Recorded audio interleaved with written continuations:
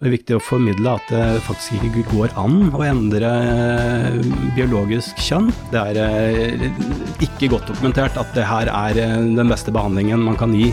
Det er rett og slett ikke evidens da, for at transpersoner ligner kjønnet de identifiserer seg med. Maksimalt 2 kjønn. Ja.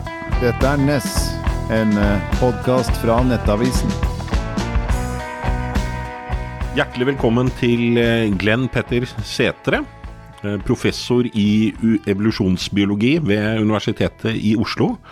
Og i dag så tenkte jeg at vi skulle gå inn i det som er blitt et veldig opphetet debattfelt, nemlig hvor mange kjønn finnes det?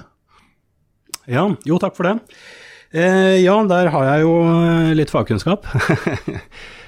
Og svaret er når det finnes organismer med ulike kjønn, så er det maksimalt 2.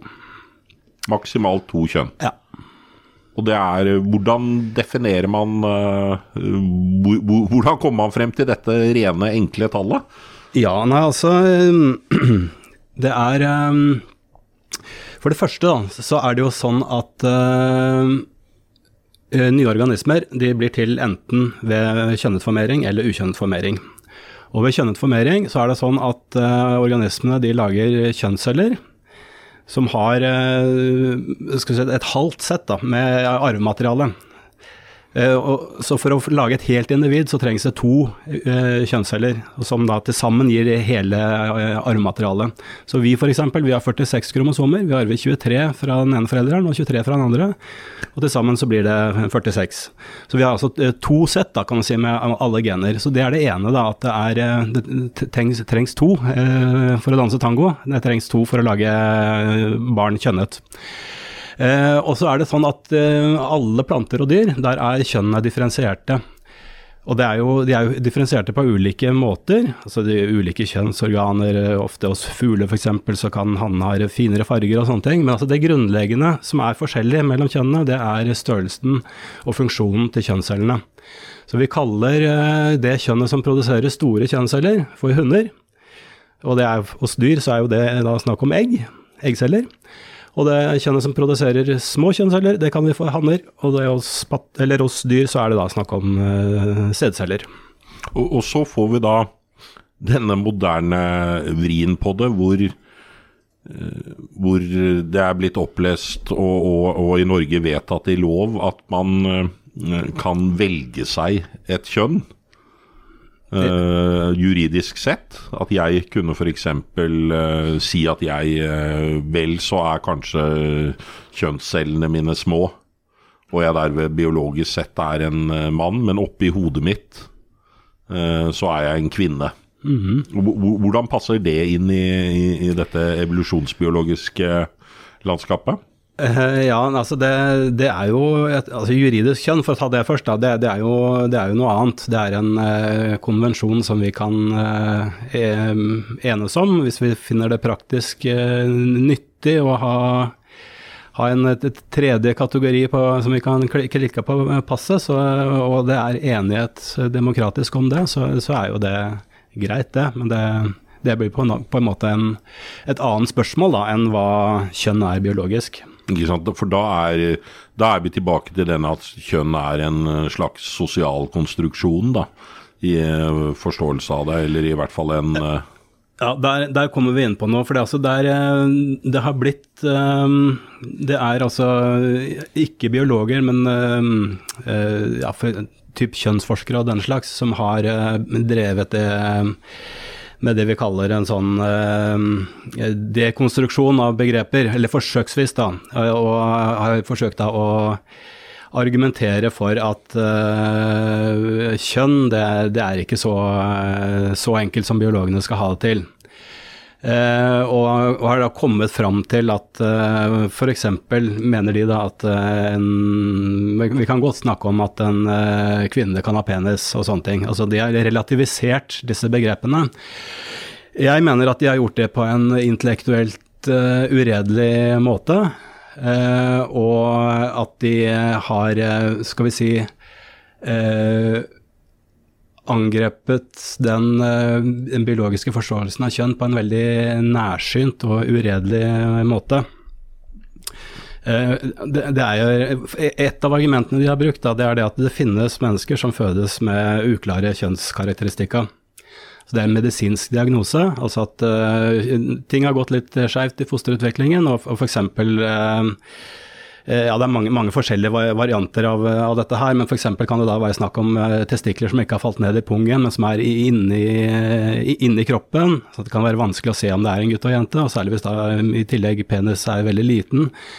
Og så sier man da at dette her viser at det biologiske kjønnet er ikke så enkelt, altså disse her passer ikke inn i noen av kategoriene, og derfor så er ikke kjønn så enkelt. Det er det ene argumentet de bruker, og så er det dette her med at det er folk som da oppfatter seg som, eller identifiserer seg med et annet kjønn enn det de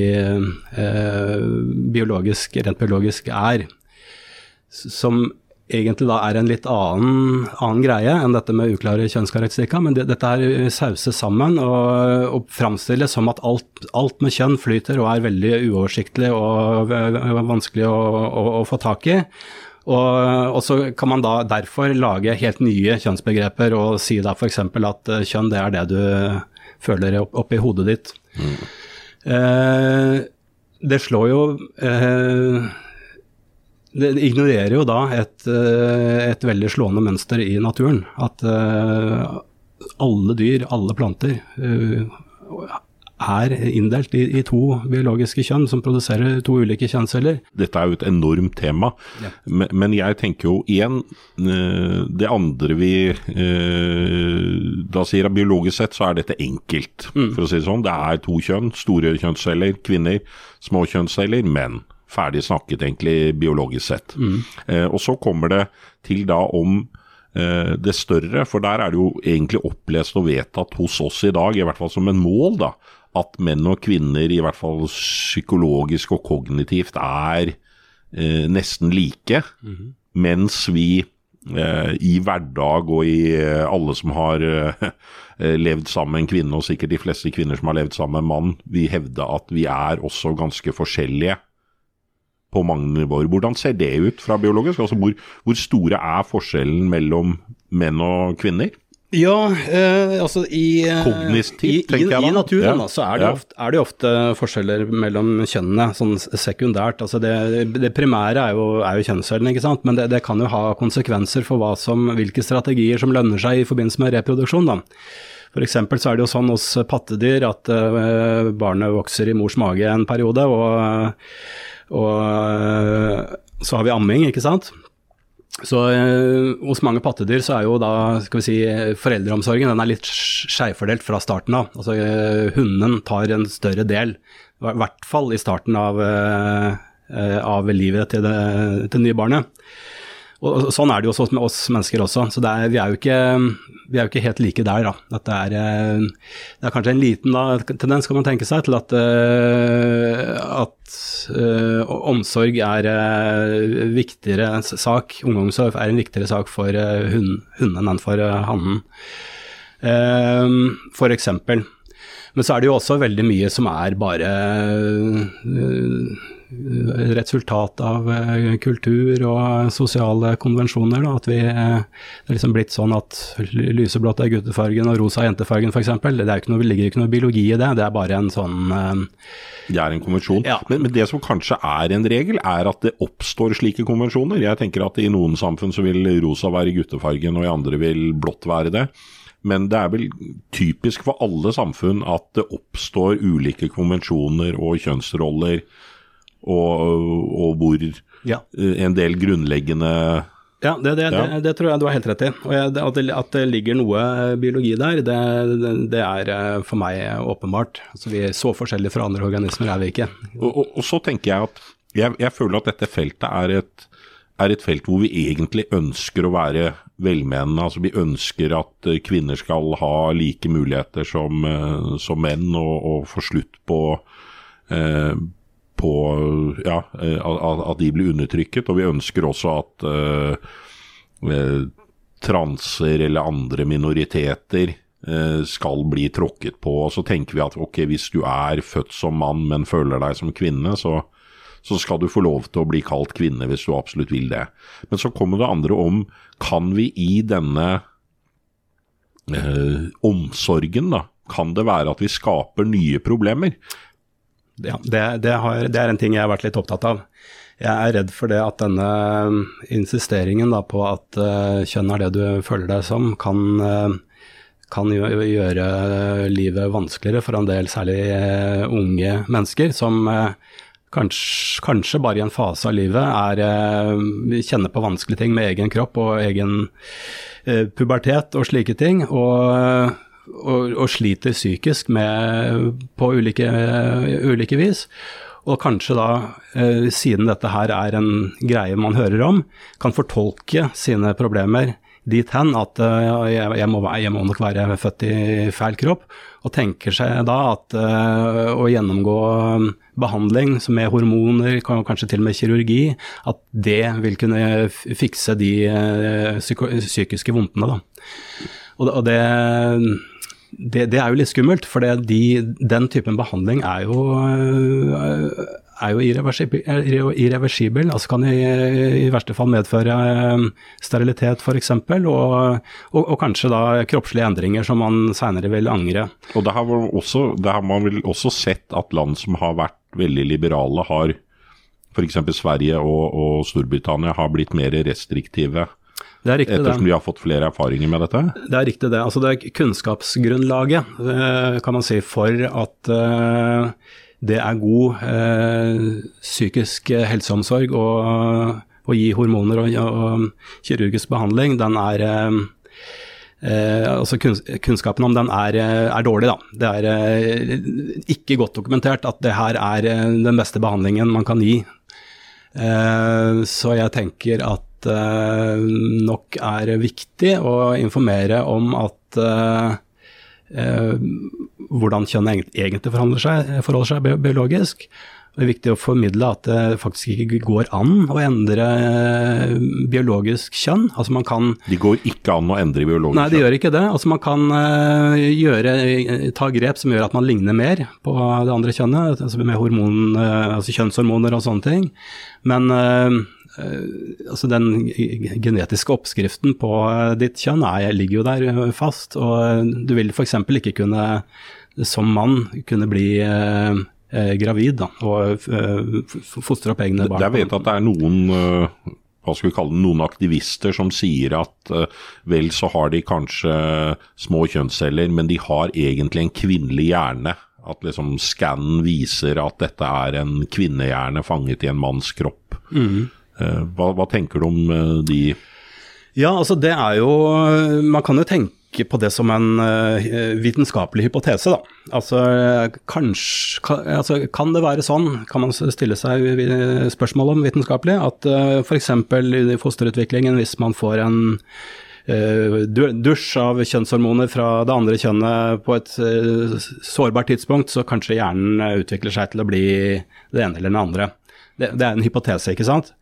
Og det finnes faktisk da studier som hevder og har vist at med MR-scans og sånt, at hjernen til transpersoner skal ligne mer på hjernen til det ene eller andre kjønnet. Er det hevdet? Typisk dette her vært små studier. Når man har gjentatt, eller gjort metaanalyser som det heter, altså sett på mange studier som har sett på hjernescans av folk som definerer seg ulikt, så faller det mønstret bort.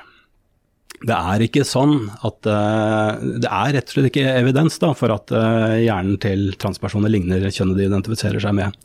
Faktisk er det sånn at forskjellen i hjerneanatomi mellom kjønnene ekstremt liten.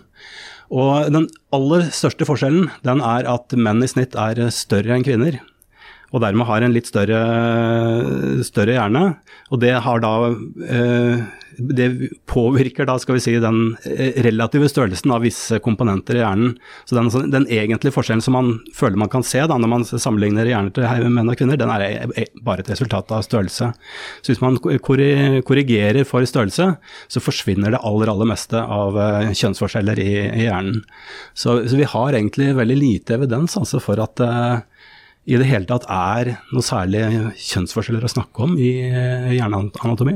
Jeg tenker at det for meg så virker det som det et underliggende paradoks her, for vi lever da i en tid hvor på den ene siden sier vi at biologi uviktig og sosial konstruksjon det eneste, men samtidig så vil vi tilbake til fysikk da, og endre og operere og fjerne og da i tillegg bruke jeg tenker at dette for meg ikke så veldig problematisk når vi snakker om voksne myndige personer, så tenker jeg at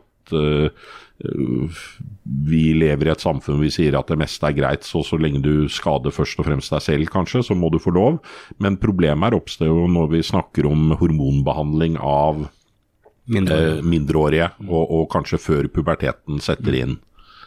Ja, paradoksene står i kø, og det helt riktig som det sier at det jo ikke noen, altså det at biologien ligger til grunn, den setter jo ikke noen rammer for hvilke valg vi tar, om hvilke kjønnsuttrykk vi velger og sånn. Det jo ikke sånn at fordi at jeg for eksempel produserer små kjønnsceller, at jeg forhindret fra å velge ting som forbindes med kvinner, for eksempel gå i kjole eller sminke meg. Altså det jo fritt frem for det. Det jo Ja, du ser ikke helt sånn ut i dag, men kanskje i morgen. Jeg gjør jo ikke det, men det jo ikke noe i veien for det. Og hvis andre velger å gjøre det i hvert fall, så det jo ikke den biologiske forståelsen av kjønn til hinder for det. Så tenker jeg, kan dette også være, for dette basert på anekdotisk kunnskap fra å kjenne mennesker som har barn i Stor-Oslo-skolen, og der føler jeg at når jeg da snakker med barn i sånn 12-13-årsalderen at der det særlig blant jenter at det veldig mange som nå sier at de binære eller trans eller identifiserer seg som gutt, og at det en slags jeg hadde en 12-åring her en 13-åring som jeg snakket med, og hun sa at hun følte at det var fordi at alle ville komme ut med noe. Alle ville være litt originale. Ja. Og så tenker jeg, dette en fin greie at folk kan gi uttrykk for det, eller blir det også noe som jeg kan tenke meg at min tenåringstid var forvirret nok hvis jeg ikke skulle begynne å lure på om grunnen til at jeg likte poesi og var veldig opptatt av å lese bøker, ikke var at jeg var en gutt som var interessert i poesi, men at jeg egentlig var en jente. Faren jo da at hvis disse da som da kanskje i utgangspunktet helt vanlige og friske gutter og jenter, også går til det skrittet at de begynner med, eller krever behandling, så vil de kunne havne i en situasjon hvor de senere vil angre seg og ha gjort inngrep på kroppen som har konsekvenser for deres videre liv, da, som de kanskje ikke tenker like mye på der og da, hvor verden her og nå og klassekameratene og hva de tenker og sånt liksom alt da. Vanskelig å tenke seg hvordan man vil føle det som 30-åring, og kanskje ønske seg barn. Ikke sant? Men da tenker jeg en sånn oppsummering blir jo kanskje da at vi alle er født i en kropp, og den helt riktig. Og det jo ganske positivt. Hjertelig takk til deg, Glenn-Peter Sætre. Dette NES, en podcast fra Nettavisen.